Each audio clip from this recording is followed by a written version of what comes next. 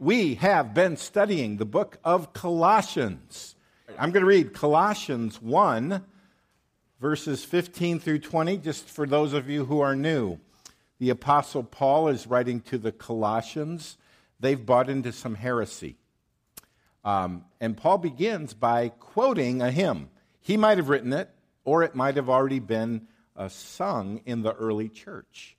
But it is lifting up Jesus Christ. It's a creed and a hymn, lifting up who Jesus is.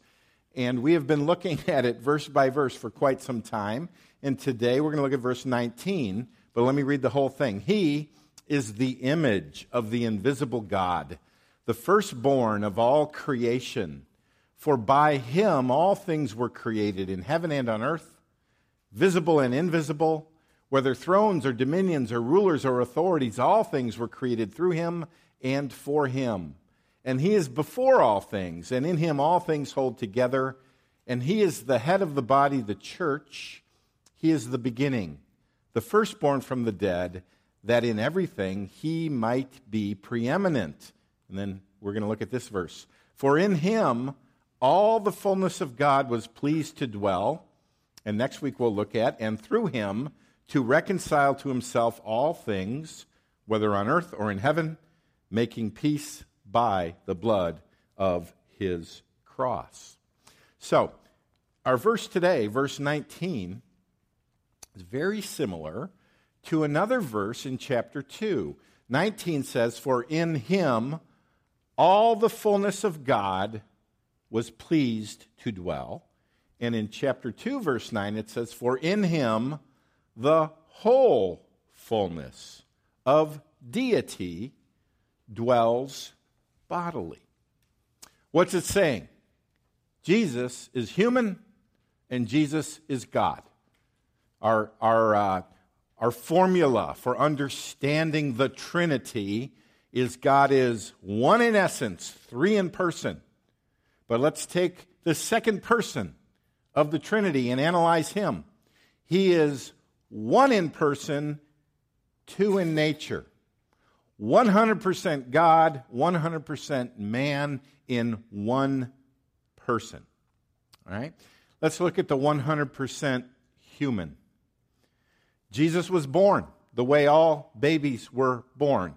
In spite of the song Silent Night, it wasn't all calm and all bright. You read that or you sing that hymn and you think, no crying.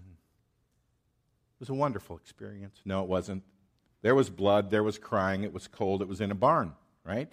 He came into the world the way all babies are born. Jesus, when he grew up, he became tired. He had to ask a woman at the well for a drink of water because he was thirsty. On the cross, you could say, one of the things that killed him was thirst. He was dying of thirst. He cried out, I thirst.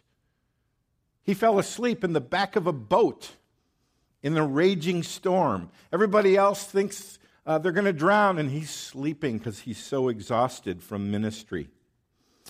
He wept at the funeral of his friend Lazarus. Even though he was going to raise him from the dead, he still wept. His heart broke, really broke, when a friend of his betrayed him with a kiss. He bled real human blood. He sweat real human sweat. He died a real human death. 100% man. Okay? But in him, the fullness of God was pleased to dwell. 100% God. Now, here's a Christmas hymn that I think captures the picture perfectly. Veiled in flesh, the Godhead see. Hail the incarnate deity, pleased as man with men to dwell, Jesus our Emmanuel. Deity wrapped in flesh. Now, question. Why did Jesus veil his deity, the glory of his godness? Why did he veil it to the degree that he did. And people ask this all the time. Well, if you Christians believe Jesus was God, why didn't he prove it? Why didn't he come down and just make it just undeniable that he was God? Well, do you remember a couple weeks ago we looked at the incident of the Mount of Transfiguration where Jesus goes up on the mountain with Peter, James, and John, and you could say he peels back his humanity and allows his divinity to shine forth. And he was transfigured before them. And his face shone like the sun, and his clothes became white as light. So if you ever tried to look directly at the sun, you can't. And his glory shines forth. And then a voice from heaven speaks, "This is my son, listen to him." Separate people, Jesus and the Father. There's only one God, but they're distinct people. And what's the reaction of Peter, James, and John? Matthew 17:6, when the disciples heard this, they fell on their faces and were terrified. So why didn't Jesus reveal his glory more often to more people? He would have left a trail of devastated people in his wake, right? So he needed to gradually, carefully, strategically reveal his divinity. Now, here's what I want to do. Sometimes Jesus reveals his divinity in miraculous, spectacular ways. He raised the dead. He raised himself from the dead. He walked across the Sea of Galilee. He fed 5,000 people with a little boy's lunch. He stopped a raging storm with a word. He cast 2,000 demons out of a guy into some pigs. Right? Sometimes he did spectacular miracles. But many times he revealed his divinity in more subtle ways. And here's what I want to do. In the time that remains, I want to talk about 3 ways Jesus, who is God in the flesh, revealed that he was God. And it all has to do with the word authority. 3 ways that Jesus showed his divine authority. All right? So the first way is through his teaching. Matthew 5, 6, and 7 is called the Sermon on the Mount. And people would say it's the greatest sermon ever preached. If I were to ask you, what was the purpose of the Sermon on the Mount? It'd be interesting what kind of answers we would get. Some would say, he presents the highest ethic that's ever been presented. He calls people to live for the glory of God, not externally, but internally. So we would get all these different answers. But Matthew tells us what we want, what he wants us to get out of the Sermon on the Mount. The last words of the chapter are this: when Jesus finished these sayings, the crowds were astonished at his teaching, for he was teaching them as one who had authority and not as their scribes. Now, don't misunderstand this.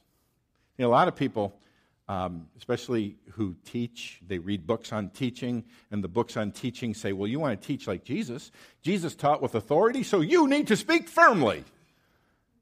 That's not what he's talking about. The authority being spoken of here is not the tone of voice. What's he talking about? His audacity. The crowd was amazed at his audacity because he, as a human, was claiming things only God should proclaim. Let me show you. Matthew 5:21. You have heard that it was said to those of old, you shall not murder. Now, where's he getting that? 10 Commandments, right? 10 Commandments. Right? You've heard that. But I say to you that everyone who is angry with his brother will be liable to judgment. You've heard, don't plunge the knife into the chest. I'm telling you, you have unrighteous anger in your heart, you're guilty of murder. You've heard that it was said, you shall not commit adultery. And they thought, okay, as long as I stay out of bed, I'm good. He goes on to say, I tell you, if you lust, in essence, you have committed adultery in your heart. Now, we today are shocked by hearing the high standard that Jesus presents. People say, well, who could possibly live up to this standard? And you know what? It is a standard of perfection. Okay? But I don't think the original hearers were primarily shocked at the standard. You know what they were shocked at? The word I. You've heard that it was said to those of old, you shall not murder. But I say to you that everyone who is angry with his brother will be liable to judgment. Who is he to mess with the Ten Commandments? Right? You have heard this, but I tell you. That's the authority that they were amazed at. You know, he also says something rather amazing at the end of the Sermon on the Mount. I've referred to this verse a few times. 7:21. Notice the pronouns. Not everyone who says to God the Father, no, me, Lord, Lord, will enter the kingdom of heaven, but the one who does the will of my Father who is in heaven. On that day, many will say to me, Lord, Lord, did we not prophesy in your name and cast out demons in your name and do many mighty works in your name? And then will I declare to them, I never knew you. Depart from me, you workers of lawlessness. Who does this guy think he is? God? So when liberal scholars say, well, Jesus wasn't God, but he was one of the greatest men who ever lived. Wait a minute. You don't go around saying this. If you're not really God and you claim that you're the one who's going to send people to hell for eternity, you're the one who says, Moses says this, but I tell you this. No wonder they were amazed at his authority, because it's a divine authority. It's not just nice ethical teachings. He's pointing to himself as God, right? So, he does miracles. He peels back his humanity and shows his glory on the Mount of Transfiguration. But his teaching is taught in such a way that it's not just the teaching of a prophet, but the teaching of God himself. Now, let me give you a second authority that he exhibits that shows his divinity. That's the authority to forgive, his forgiving. Let me take you to Mark's gospel. Now, in Mark's gospel, he's in a house teaching. And all of a sudden, it's so crowded that people can't get in. So all of a sudden, they hear the ceiling. There's some noise up there, and some ropes are being let down. And there's a paralyzed man on a mat being let down right in the middle. And here's what happens. And when Jesus saw their faith, he said to the paralytic, Son, your sins are forgiven. How disappointing. Right? They wanted to see a healing. And he says, your sins are forgiven. I'm sure the paralyzed man was probably a little disappointed too. Right? Now, some of the scribes were sitting there questioning in their hearts, why does this man speak like that? He's blaspheming. Who can forgive sins but God alone? Now, that's the question. Who can forgive sins but God alone? Now, some of you say, well, we forgive one another. Well, there's a horizontal forgiveness, human to human, but every time you sin, you are also violating God. This is talking about divine forgiveness. They're saying, who does he think he is that he can forgive? He can say that he forgives sins on a divine level. Right? And immediately, Jesus, perceiving in his spirit that they thus questioned within themselves, said to them, "Why do you question these things in your hearts?" Now, reading people's hearts, that's pretty good. That's a pointing to his divinity, but look what he does. He asks a question, and you got to get the right answer to the question or this doesn't make sense. Which is easier to say to the paralytic, "Your sins are forgiven," or to say, "Rise, take up your bed, and walk"? Now, you might think the answer is, it's easier just to say you're forgiven than to actually heal a guy. No, that's the wrong answer.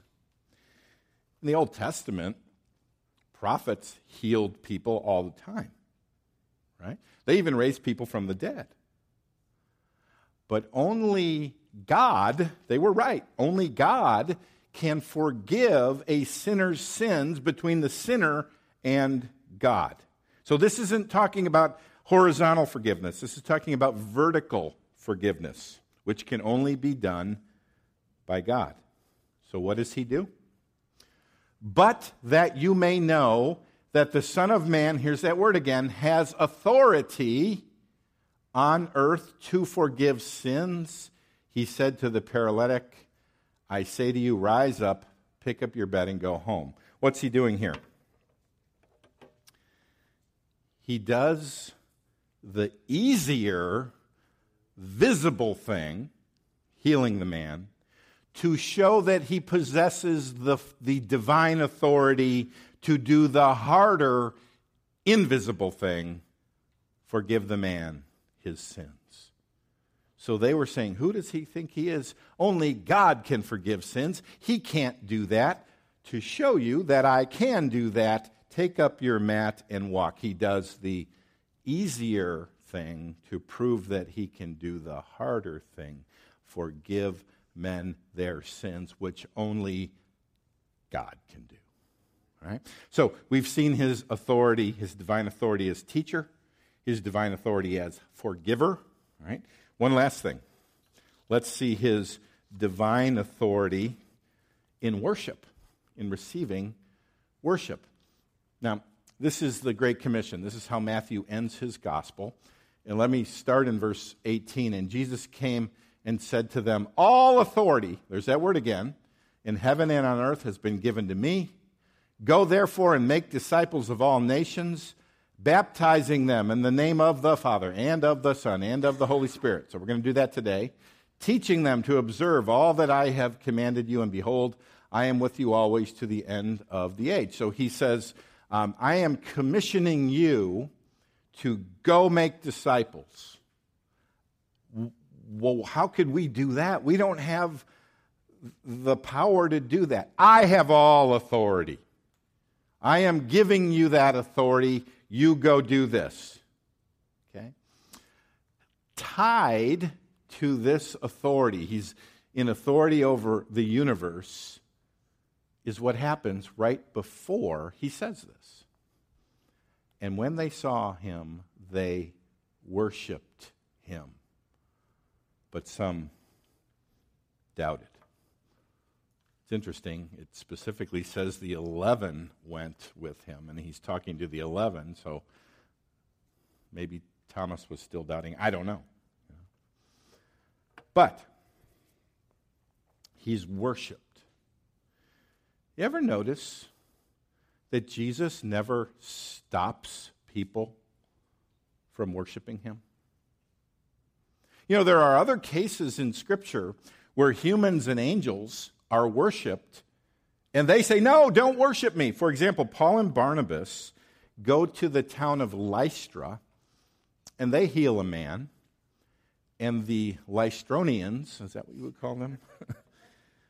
They used Lysol. No, the Lystronians start to worship Paul and Barnabas as Zeus and Hermes. And here's Paul and Barnabas' reaction. But when the apostles, Barnabas and Paul, heard of it, they tore their garments. Right? Did you see Djokovic tear his shirt the other day when he was playing tennis? Has nothing to do with this. But they tore their garments and rushed into the crowd crying out, "Men, why are you doing these things? We also are men of like nature with you, and we bring you good news that you should turn from these vain things," idols, right, "to a living God who made the heaven and the earth and the sea and all that is in them." We're not gods. Don't worship us. Worship the true God. So when inappropriate worship is given to the apostles, they say no. Book of Revelation. An angel is revealing things to John. Last chapter, John is overwhelmed, and he says, "I, John, am the one who heard and saw these things. And when I heard and saw them, I fell down to worship at the feet of the angel who showed them to me. But he said to me, 'You must not do that. I am a fellow servant with you and your brothers, the prophets, and with those who keep the words of this book. Worship God. Don't worship me, a creature. Only worship God.'" Jesus is worshiped throughout the Gospels. Angels have the decency to correct indecent worship. Apostles have the decency to correct indecent worship. Jesus receives worship. Why? Because he's God. Right? For in him all the fullness of God was pleased to dwell. If he gave us a full shot of that glory, we'd be laying on the ground. So he gradually reveals his divinity through his teaching, through his forgiving, through his receiving of worship. But when you understand who Jesus is, the fact that he was willing to allow himself to be nailed to a cross is even more amazing. The creator of the tree from which the cross was made, he was nailed to. The people who nailed him to the cross, he created them, and he was dying for their sins. The good news of the gospel is this: Jesus really lived 2,000 years ago. He's alive today. He really died. And all who see themselves as sinners and cry out and say, "I am a sinner, I have no hope of salvation apart from you, Jesus," and you place your trust in him, all who call upon the name of the Lord will be saved. Have you done that? Have you seen your sin? Have you seen that Jesus is God? Have you seen him dying on the cross? Do you believe he rose from the dead? Do you believe that the offer of the gospel stands for you? It's my prayer that you would.